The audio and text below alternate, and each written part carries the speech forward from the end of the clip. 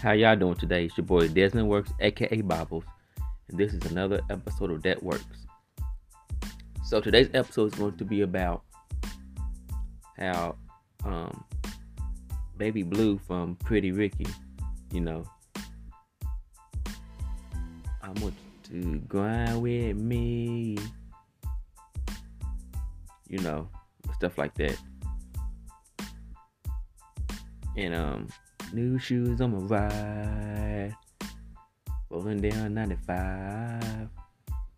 You know that song. You know the group.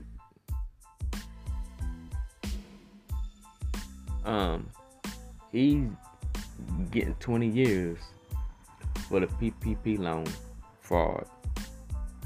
So before I get into this story, let me do my copyright disclaimer.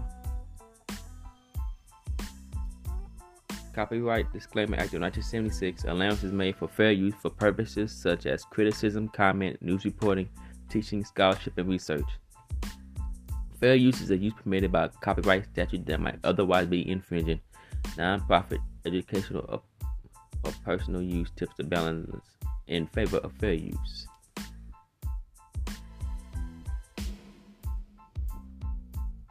So the article I will be reading is from BET.com.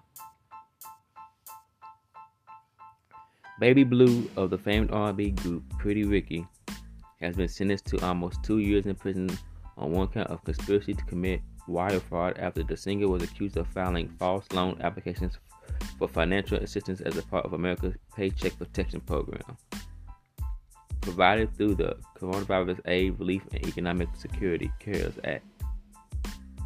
According to multiple outlets, the singer, whose real name is Diamond Blue Smith, was handed a 20-month sentence that reported that the South Florida artist falsified paperwork to obtain PPP loans totaling roughly $24 million. Can y'all believe it? $24 million just to scam the government. But we're about to see how he got caught.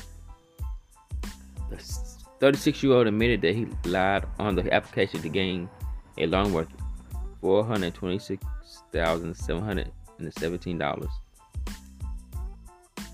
When that was processed, he later secured another loan for $708,065 using the same method. The Grind With Me artist claimed the funds were for his companies ThrowbackJersey.com and Blue Star Records. Blue reportedly used the money for gambling pleasures at the Seminole Hard Rock Hotel and Casino in South Florida. The Miami native has been ordered to surrender at the institution designated by the Bureau of Prisons or to the United States Marshal for this district in the Southern District of Florida, or a facility nearest Atlanta, Georgia, before 2 p.m. on February 7, 2022. Baller Alert reported he must pay $1,111,345.23 in restitution and $134,782 in forfeiture, in addition to a $100 assessment fee. Scamming the government. How you back then? You was the man, homie, but now you just in jail, homie. But why would you do that though? You already got a company. Were you that desperate for money?